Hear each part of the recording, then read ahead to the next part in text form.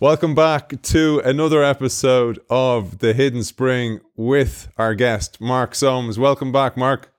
Thank you. Hi. We're getting there, man. You've been bringing us on a journey. I've been going on the journey with the book. I was saying to you that this chapter it took me a little while to get it, but I think you did a really good job of explaining the free energy principle.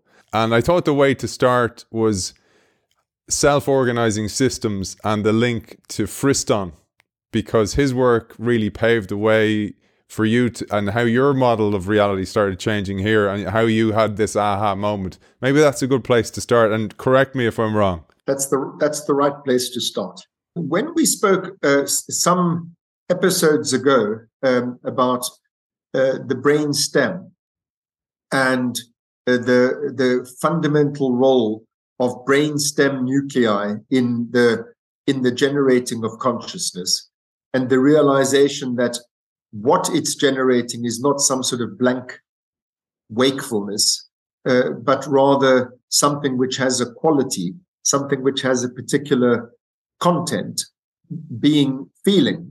That led me to become interested in the mechanism of homeostasis, because what those brainstem nuclei are doing is trying to maintain homeostasis. That's long been known, that the homeostasis is a completely basic biological mechanism. It's how we stay alive. And the fact that those same mechanisms, brain mechanisms that maintain homeostasis, also generate feeling, suggests that feeling has something to do with maintaining homeostasis. And I've already gone over this ground before with you, but basically the bottom line is that deviations from homeostasis feel bad, and returning back to homeostasis feels good. Why? Because homeostasis is necessary for life. So it's bad to head away from what is viable biologically, and it's good to head back to what is viable. And so the way that the organism becomes aware of whether what it's doing is good or bad for it is to feel it within this qualitative register of unpleasure and pleasure, as we call it. So it wasn't hard to understand. And in fact, others had explored the same territory before me. Jaak Panksepp and Antonio Damasio, perhaps above all others, had recognized that feeling was fundamentally homeostatic. These brainstem nuclei are homeostatic. So, the feeling is just an extended form of homeostasis. Now, homeostasis is not a complicated thing. It's just saying, this is where I need to be. And if you link it to feeling, I would say, this is where I prefer to be. And deviations from that feel bad. And deviations, movements back to it feel good. That's the kind of thing, such a simple mechanism is the kind of thing you can reduce to a law, And in fact, there is a law in psychology called the law of effect, which basically says anything that is consistently punishing is avoided, and anything that's consistently rewarding is approached. And so you seek to repeat things which are intrinsically or repetitively, consistently rewarding, and you seek to avoid those things which are the opposite, which are punishing. Everybody, when I say that, everybody recognizes that. Well, of course, I don't choose to do the things that feel bad, and I choose to avoid them. And I do choose to do the things that feel good. And the mechanism of homeostasis just tells us why that's so. But that law, the law of effect, it can, because it's lawful, can ultimately be reduced to an equation. And everything in science that's lawful can be reduced to an equation, because an equation is just a formal way of describing the lawful relations. That's all it is. People are scared of equations, but that's all they are. They're just formalizing in abstract terms what the lawful relationships are. This equals that is what an equation is. So this thing is the same thing as this. That's what an equation is.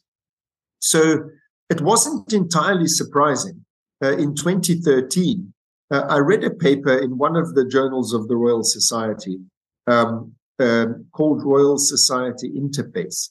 The paper was written by the man you mentioned earlier, Carl Friston. What the paper was entitled was Life as We Know It. And it was a reduction of homeostasis to an equation. That's all it was. It was writing the equation that formally describes the laws of how homeostasis works, the mechanistic laws. Why I was, I mean, in a way, I should have. It's to be expected that such a thing can be done, as what Friston did. But I was suddenly blown away by it, because it was only then, on reading this paper, that it dawned upon me that if feelings are homeostatic, and if homeostasis is such a simple mechanism that it can be reduced to an equation, then feeling can be reduced to an equation. Feeling obeys laws. And feeling is the basic form of consciousness. That means consciousness, this most mysterious of all things, can, in principle, can be reduced to mechanistic laws and therefore to an equation. So on that basis, I contacted Carl Friston and said to him, maybe we should be working together, because I think consciousness works homeostatically and you've reduced homeostasis to an equation. Can we not extend your equations to explain the basic laws of consciousness, which brings consciousness into ordinary natural science? And he said, yeah, sure, great, let's do it. And so that's what we did. So that's an introduction to what we're talking about today. Homeostasis is the linking concept between all the mathematics and physics that Friston is engaged with, and all the psychological stuff that feelings have given rise to. All of the bump in psychological literature. You would think these two worlds have nothing to do with each other: mathematics and physics on the one hand, and feelings and psychology and all of that on the other hand. The link between them is homeostasis. I just wanted to help our audience, just bring them on a journey to link it back to, we were talking about learning before. Through reading this chapter and building on the earlier chapters, it made me realize, well, learning is almost a form of homeostasis, in that failure makes me learn what's right. When I get what's right, I'm back on the homeostasis path. So it's almost like, it reminded me of like a game of pinball where I bang off to the side and then I get back on the path again. And this is all homeostasis is the whole time, including things like addiction. So addiction would be I take a hit of whatever the drug is, alcohol, sugar, some type of harder substance, and I go off homeostasis. And then, but it has to come back to balance again. And that's actually where the problem happens, because I need more of the substance again to get back to zero again. Homeostasis is an incredible mechanism. It's so simple, and yet it is the foundation of life. It's what distinguishes living things from non-living things. So non-living things, they obey a law called the second law of thermodynamics, which states that in any natural process, entropy will always increase. And so very simple illustrations of that are, if you leave a battery standing on a table, it will run down. That is entropy increasing. If you roll a billiard ball on a billiard table, it will eventually come to a halt. That's entropy increasing.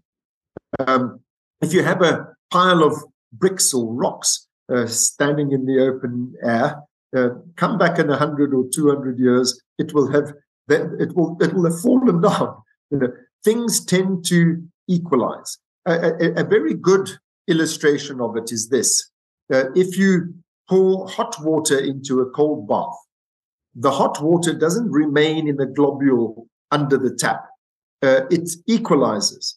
It evens out with the cold water, and so eventually the hot has equalized with the cold, and there's, that's entropy.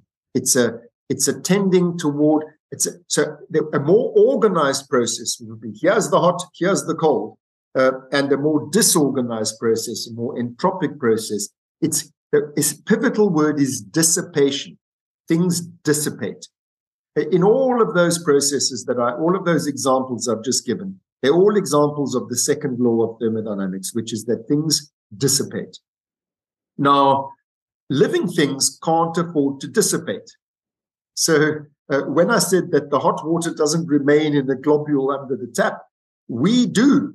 We living things, we don't just equalize with our environment. So if I may stay with the example of temperature, the way that we measure it in Britain, I know in America it's done differently, but in Britain, the core body temperature of a human being must be between 36.5 degrees and 37.5 degrees Celsius. That's where you have to remain.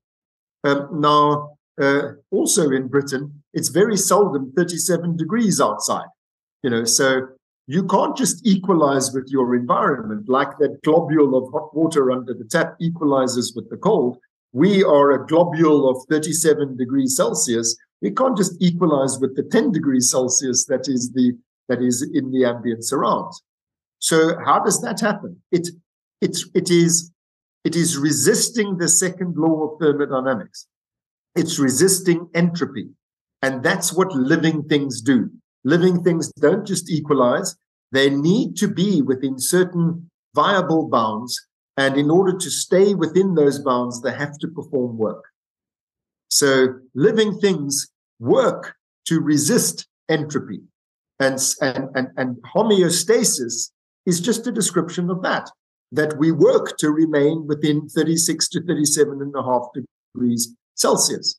And we can't dissipate, we can't equalize, we can't just say, okay, shit, it's 10 degrees, so I'm going to be 10 degrees too. It's like, no, I got to resist this. I got to stay in. These are my viable. And it really is, don't forget, if you were to become 10 degrees, you'd be dead, as would we all.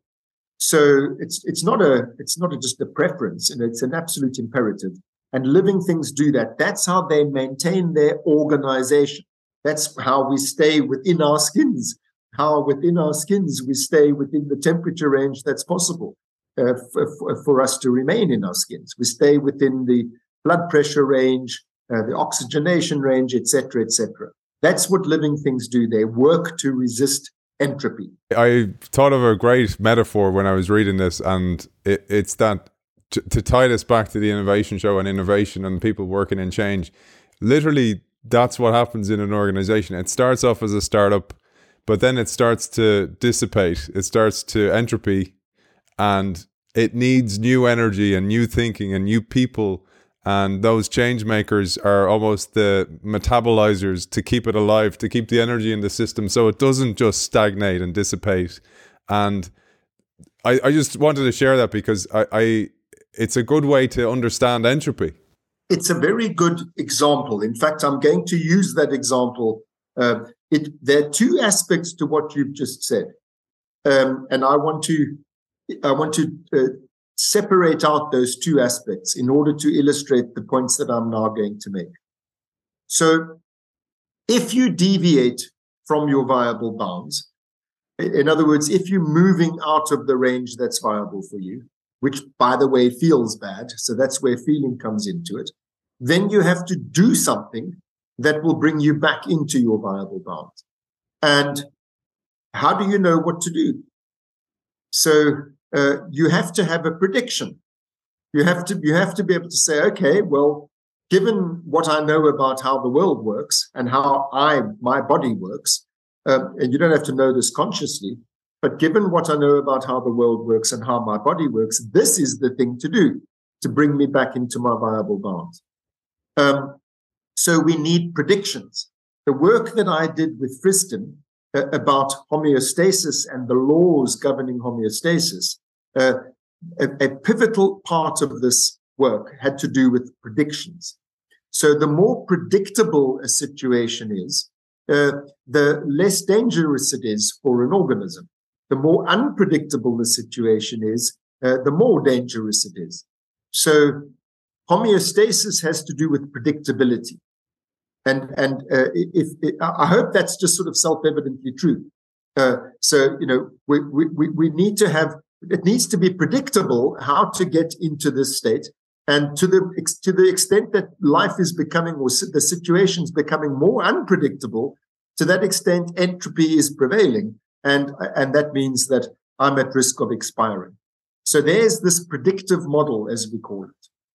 Now, to link with what you've said about organizations. So an organization has to have policies or plans or philosophies or, a business plan. This is how what we're doing. This is our unique selling point. This is how we stay competitive. In other words, stay within our viable bounds. In other words, continue to survive as a business. So you develop a policy and you say, okay, we do this. We always do this. Whenever that happens, we do this. Until when you do this, it doesn't actually bring you back within your viable bounds. So that's this stagnation that you were talking about. In order to try to maintain predictability, you've developed a policy which is meant to maintain predictability, but actually it turns out the world changes. The world is not so easy to predict. And so, now you start, whenever you execute your policy, it doesn't work. What do? That's stagnation. At that point, your survival is threatened because you have a policy that no longer works. So what you have to do then is you have to update your policy. You have to change your policy. In the case of us, we have to change our minds. And by the way, it's a very unpleasant thing to find yourself in an uncertain situation and to realize you're wrong. Your policy doesn't work. People resist that, but to their detriment. So you have to suffer this short-term, not chaos so much as uncertainty, in order to develop a better policy. So homeostasis, which is the simple reflex when it comes to bodily processes, the most simple bodily processes, when it comes to the more complex things that the life of the mind is dealing with, like how the hell do I know what to do in this situation in order to get myself to safety, or in order to get myself lucky sexually, or in order to return to my attachment object, if I've become separated and so on. I need predictions as to how to do that. And if my predictions don't work, then that leads to what's called prediction error, which means increasing entropy. Remember, I said it relates to probability. So the situation is becoming increasingly improbable, and it's increasingly unpredictable, increasing entropy, which is increasing uncertainty, which feels bad to us. So you see these deep regularities in all of this. So what you then have to do is you have to update your predictive model, which means you've got to consume information. You've got to ask questions of the world and say, well, what do I do here? Let me try this. Let me try that. Let me try the other thing. That's testing out hypotheses in order to develop new predictions. And that's one of the most fundamental things that the mind does. So when I spoke earlier about the law of effect, that you repeat those things which feel good, and you do the opposite with those things that feel bad, it just means that you're learning what brings you back into homeostasis and what doesn't. And learning is just updating your predictive model. So Friston's work, which is all about statistical physics, which sounds like something horribly daunting, is just about that. It's about learning from experience what works and what doesn't work, and it doesn't always stay the same.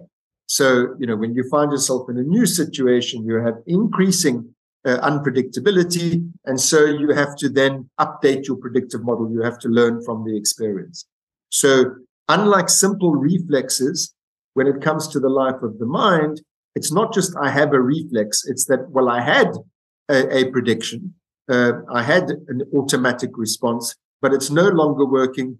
And so we, creatures who are fortunate enough to have minds, in other words, to have brains which are capable of learning from experience, I change my mind and I update my model and I do something different. So that's the basic mechanism there's something more I need to tell you about it mathematically, but I'm going to leave the mathematics aside for now. But just let me put down a place marker. There's something more I need to tell you about that mathematically. But for now, let's just stick with that.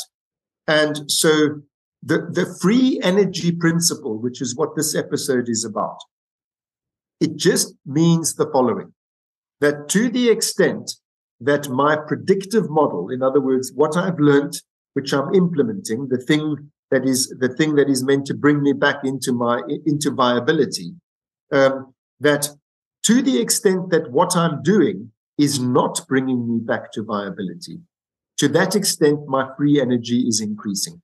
Free energy just means average prediction error. Okay, and that means my entropy is increasing.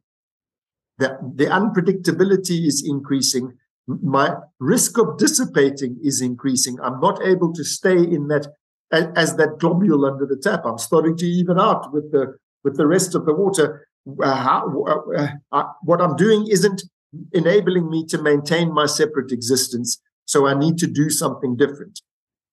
That means I need to reduce my free energy. So what is free energy? It is, there's a certain amount of energy in every system. And that's got to do with the first law of thermodynamics. I'm not going to bother our audience with all of the mathematics and physics details. But there is a certain amount of energy in every system. That energy is deployed in work. Remember, we have to do work to get back to our viable bounds. Things that don't do work, like non-living things, they just dissipate. We got to do work to stay in a certain range. We're not happy to dissipate. So the work that we're doing, there's efficient work and there's inefficient work. In other words, there's work that succeeds and there's work that doesn't succeed. The work that the mind performs is predictive work. And I hope you can see why I'm saying that. The mind is just a prediction machine. It's learning in relation to feelings what works and what doesn't work. And so to the extent that what we're doing doesn't work, to that extent, it's inefficient. To that extent, that there's energy that is free. There's energy that is not being bound into effective work. Free energy just means energy that is being wasted, energy that needs to be deployed more efficiently. And so this very abstract, very daunting notion of free energy, which is based in physics and mathematics and so on, it just means that. It means it's inefficient. It's a system that's inefficient. It's wasting energy. Here, the energy we're talking about is informational energy. It's energy that has to do with prediction. These are inefficient predictions. These predictions are not working effectively. So I need to change them. In other words, I need to reduce the free energy. Why do we have to link this all to something so abstract as free energy? It's because these are the basic concepts of physics which apply to everything. They don't apply only to minds. They apply to all self-organizing systems. They apply to the whole of the universe. And so this is how we bring consciousness into natural science. We're saying there's a basic law here. This is a law which we're not just making up. It's a law that the whole of nature has to obey. And the free energy principle links this kind of work that we do in the mind, which gives rise to bad feelings when the work is unsuccessful and good feelings when it's successful. It obeys the same laws as the rest of nature does. And so that concept, free energy, is just making that abstract connection between the basic law of physics that's being obeyed by the mind is a basic law of physics that is obeyed by everything else in the universe. So we use the term in order to make the connection, in order to show other natural scientists what we're talking about. The free energy principle, which is Friston's basic principle, just says that the mind operates to minimize free energy. The brain operates to minimize free energy. In other words, the basic principle governing the whole thing is, how do I develop the most efficient predictions? That is to say, the predictions that are most likely to meet my needs, which is to say, the predictions that are most likely to keep me alive. That's the fundamental law upon which the whole of psychology and dare I say psychiatry is based. Because when you're not able to do that, you feel bad. And psychiatric disorders are emotional disorders. They are forms of emotional distress when our basic emotional needs are not being met. So the free energy principle has incredibly sweeping applicability from clinical psychiatry all the way through to basic physics. And that's the reason why we are so excited about this development, that we're beginning to see the basic structure of how the mind works and how it fits into the rest of the natural world. I'm trying to make sure, right, I'm simplifying it for me, and you've done a magnificent job, and in the book you do a magnificent job, because I had a few of those kind of threshold moments where I had breakthrough moments and I went, okay, and you bring us on that journey, like the globule of water, etc., those analogies. The way I kind of thought of it as well was, if you just think of any of us, that the weekend comes, I want to chill out on the couch. I have been expending energy working or working out, etc. But then I lie on the couch and it's almost like I start to entropy. My muscles start to atrophy if I don't get off the couch and go and do something again, if I spend too much time, or even going to bed every day. And I thought about how, linking it back to some of the things we talked about before, we create cortisol in the morning in order to get us out of bed, to get us to do something. And actually, the whole concept of stress is a good thing from a homeostasis perspective, because it's like kind of going, you should be doing something, or you have that thing on your list, release some cortisol, make me feel uncomfortable in order for me to do something, to expend energy, to get me back to homeostasis again. So that was one thing. And then I went, well, that's exactly what happens in an organization. You have these change makers or change agents within the organization. They're almost like the cortisol saying, something needs to change here or else we're going to atrophy as an organization. We need a new business model, and that's the new update of the mental model for an individual in order to get back to zero or to keep our competitive advantage. And I just wanted to check in with you to go, is that a apt metaphor to bring to life this whole concept? It is an apt metaphor, but in fact, you've covered a number of things there. So let me go through them step by step. First of all, the idea, well, I'm tired, I'm going to rest. I feel like loafing for a few minutes. You say, well, that's increasing entropy. It is and it isn't. And here's one of the reasons why life is difficult. It's because we have multiple needs. So on the one hand, you have, to put it at its simplest, you have to carry on working in order to meet your nutritional needs. You need to go out there and get food if you're an animal. But what we do, we go do our jobs in order to earn money, in order to get food, among other things. So there's this work you have to do in order to meet your nutritional needs. But at the same time, you have a need for rest.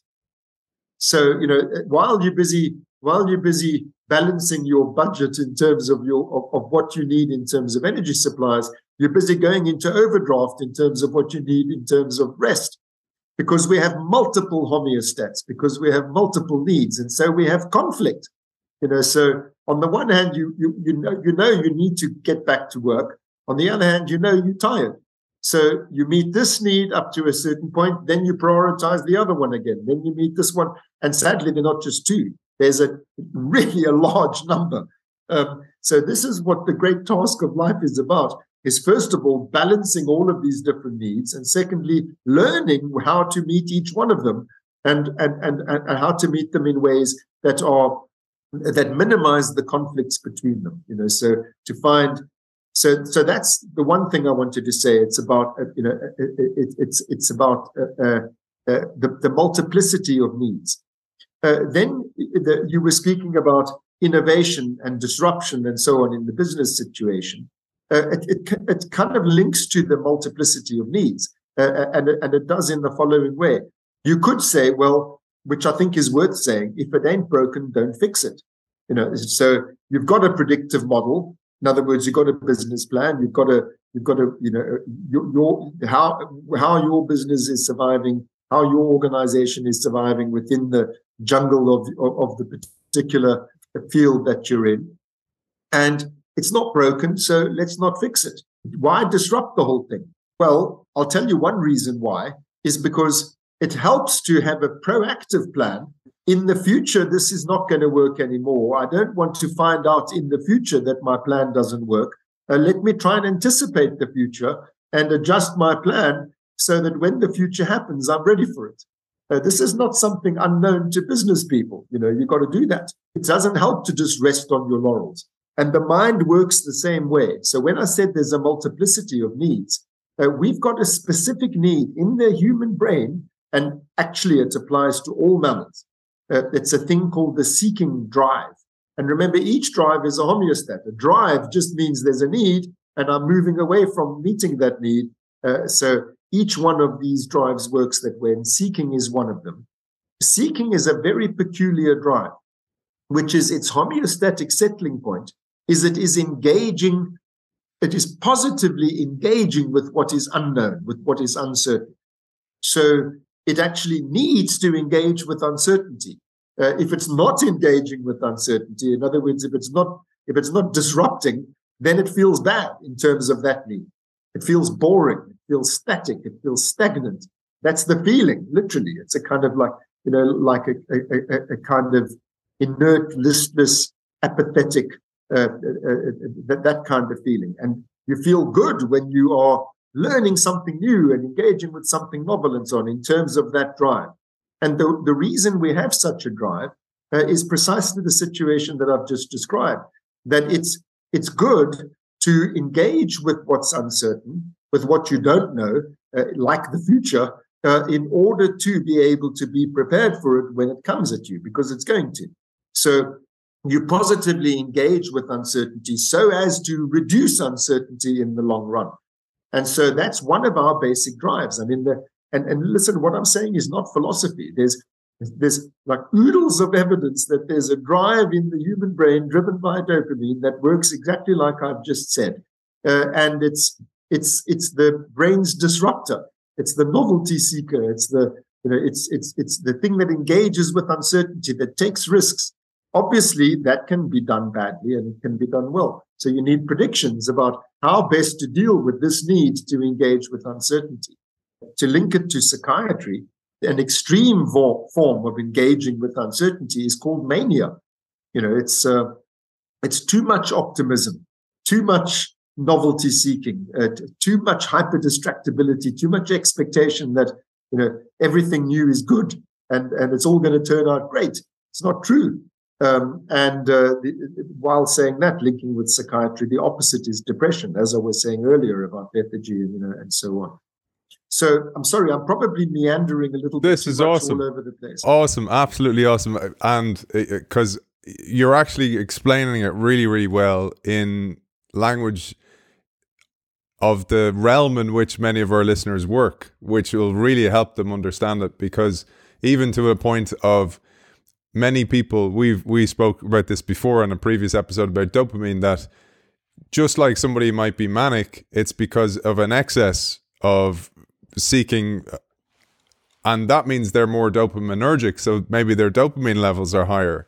And that goes back to what we said: if your dopamine levels are lower, you're going to be less seeking and less inclined to get out there and see what's out there and be curious.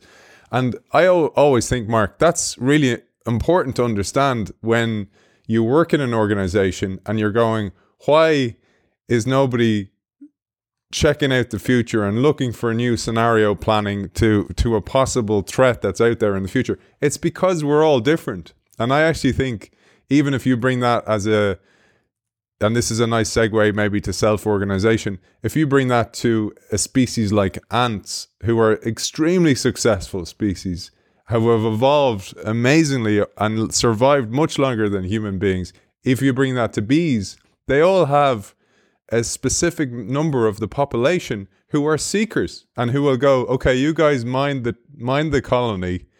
My job is to go out there and see, is there more colonies? Is there better flowers? Is there more pollen? And I'll bring that information back. And I think when you look into nature, and as you go looking for the source of consciousness, the patterns are almost always the same. And including self-organization, and I thought about self-organization when I was reading this chapter. it's actually also entropy. It's like the electrons or neurons or whatever will bash around until they find their little slot, and then they'll settle. But then if they settle too long, they'll entropy. Absolutely. So what you were saying about in an organization, there are those who just want to keep everything the same, and there are those who want to seek greener pastures and new opportunities. And what's needed is a balance.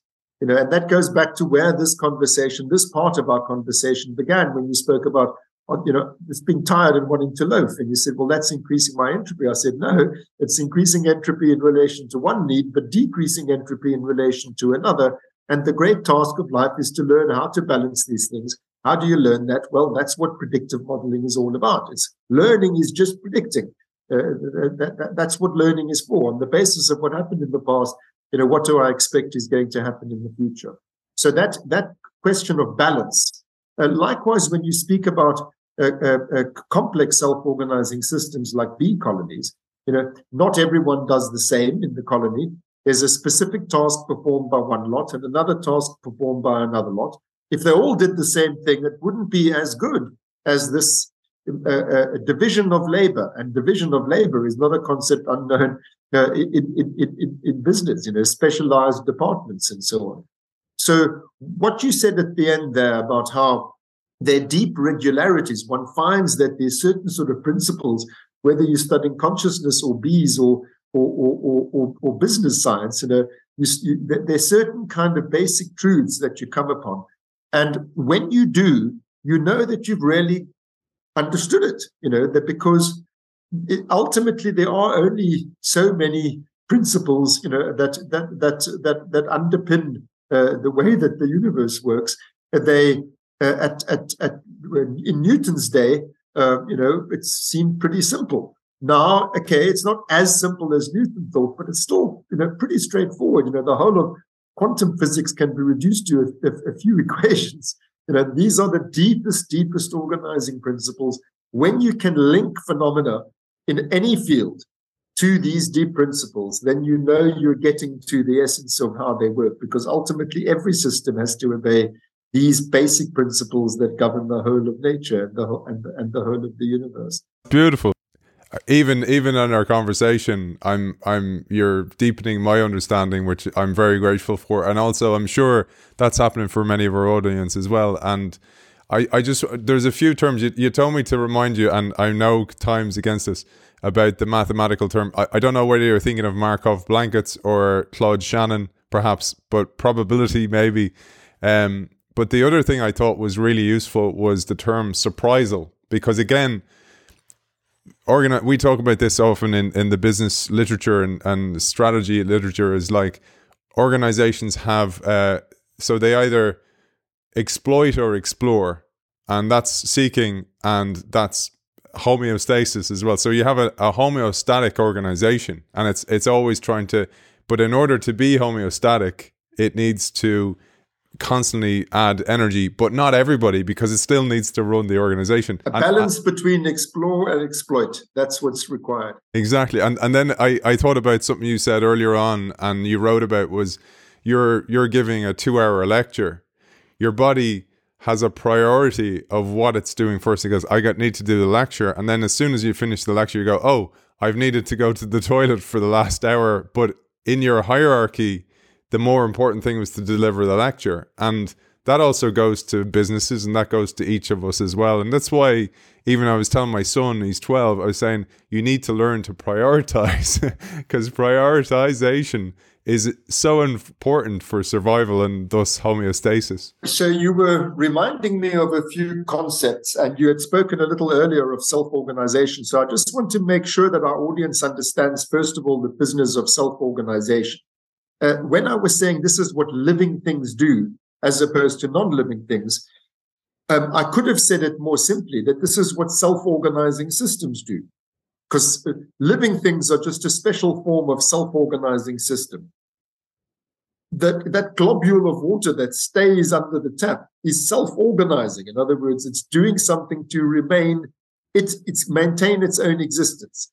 The opposite is dissipation. So Homeostasis is in the service of self-organization, in other words, in service of maintaining the existence of the system. The most basic thing that's required for a system to maintain itself is it has to draw a line around what is me and what is not me, what is the system and what isn't the system. Because if there isn't a boundary, then how do you maintain the existence of that thing in relation to everything else which is not part of the system, if you dissipate with that? So that boundary is the concept that mathematically explains how boundaries work, is a concept called the Markov blanket.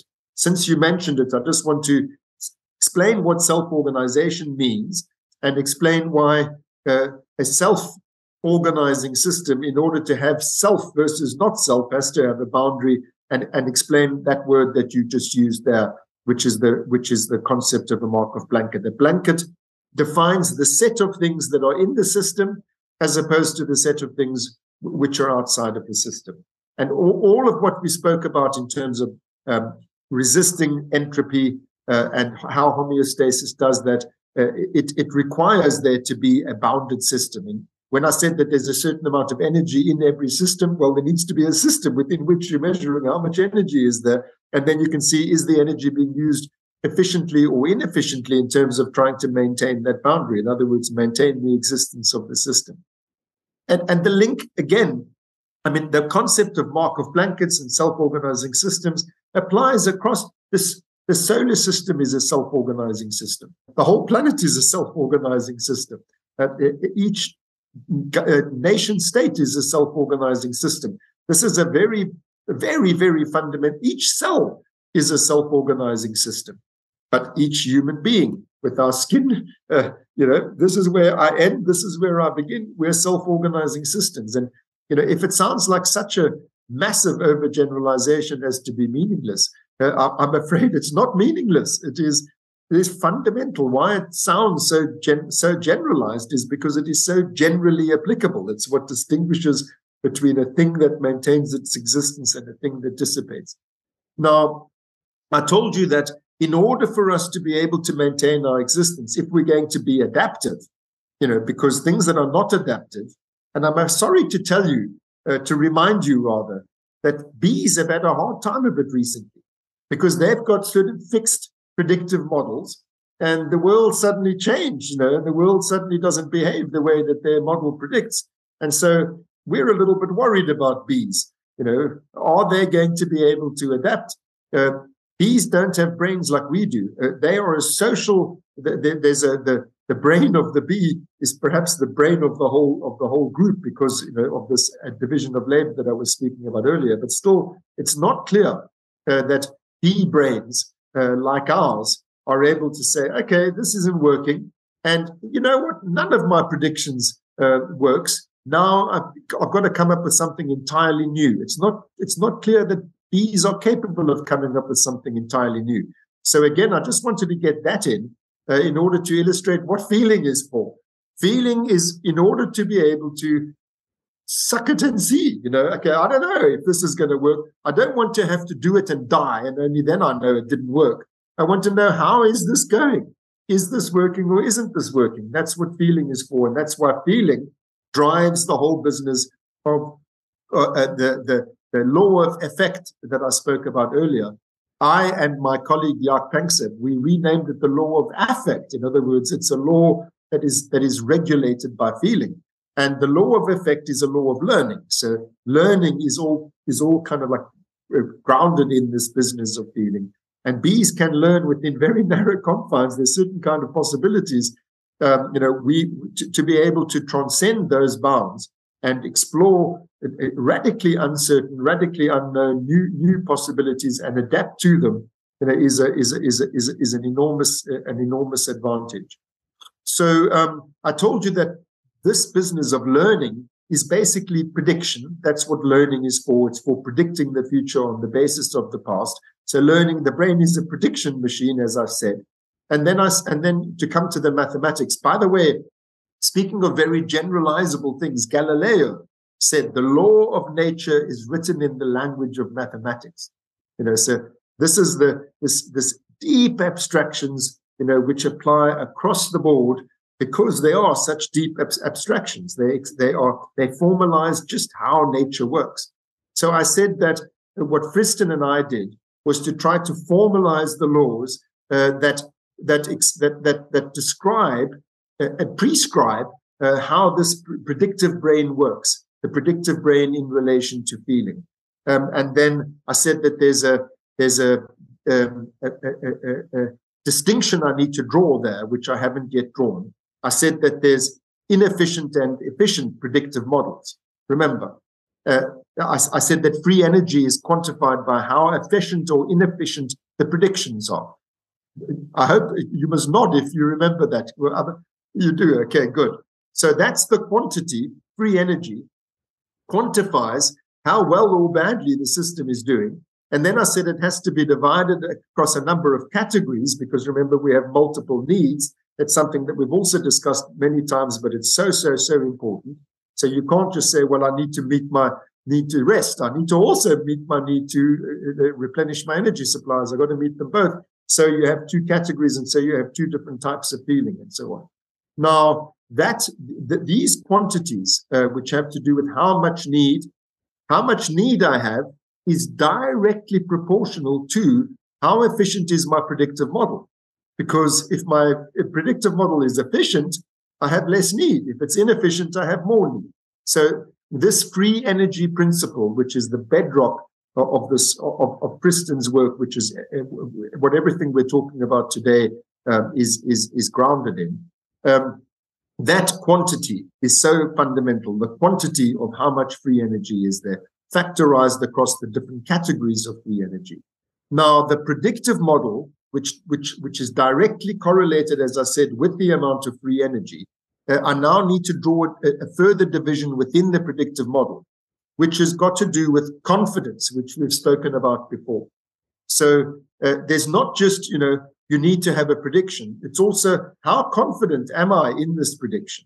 And the more confident I am in the prediction, the less confident I am about the errors. In other words, the less attention I pay to the errors. They might just be noise. I expect that this is going to happen. Okay, now that happens, now that happens, now the other thing happens. But on average, what I'm wanting to happen is what's happening. So how wide the dispersion is around what I expected, that is a measure of confidence, and we call that measure precision. So a high dispersion, a high variability is a low confidence, is low precision. It's more noise. So I just needed to introduce that quantity, the quantity of precision. It's not just how much free energy is there. In other words, how inefficient is my predictive model. It's also how much confidence do I have at each moment in time in the prediction in relation to the surprisal that you mentioned, which is the prediction error. You can't have every time something happens which you didn't expect, you change your entire. Imagine again the business that you were, the analogy to business that you were using all the time. Our prediction is, this is a model that works. This is how we're profitable. Oh, it didn't work on Wednesday in Singapore. Okay, now we're throwing away, our entire predictive model, and now we've got to rethink our entire business. That's a blip, But then if there are an increasing number of blips, it's not working in Thailand, not working in Japan, it's not working in Hong Kong. It's like, oh shit, this is a trend. Now you have increasing confidence in the prediction error, and that gives you decreasing confidence in your prediction. And so that increases the chances that you're going to update your model. And what I'm saying, I hope, is absolute common sense. And anybody who's in any business will say, well, I know that. What I'm saying is, yes, and that basic quantity, the quantity called precision, we can measure it in relation to how the brain works. And it is fundamental to how this whole predictive machine works. And we have come to understand it, or at least we are coming to understand it, because this is a quantity. It's something that you can measure.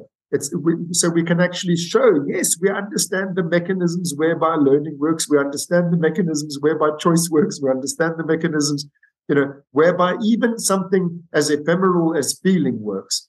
And this is what's so exciting about the current state of consciousness science.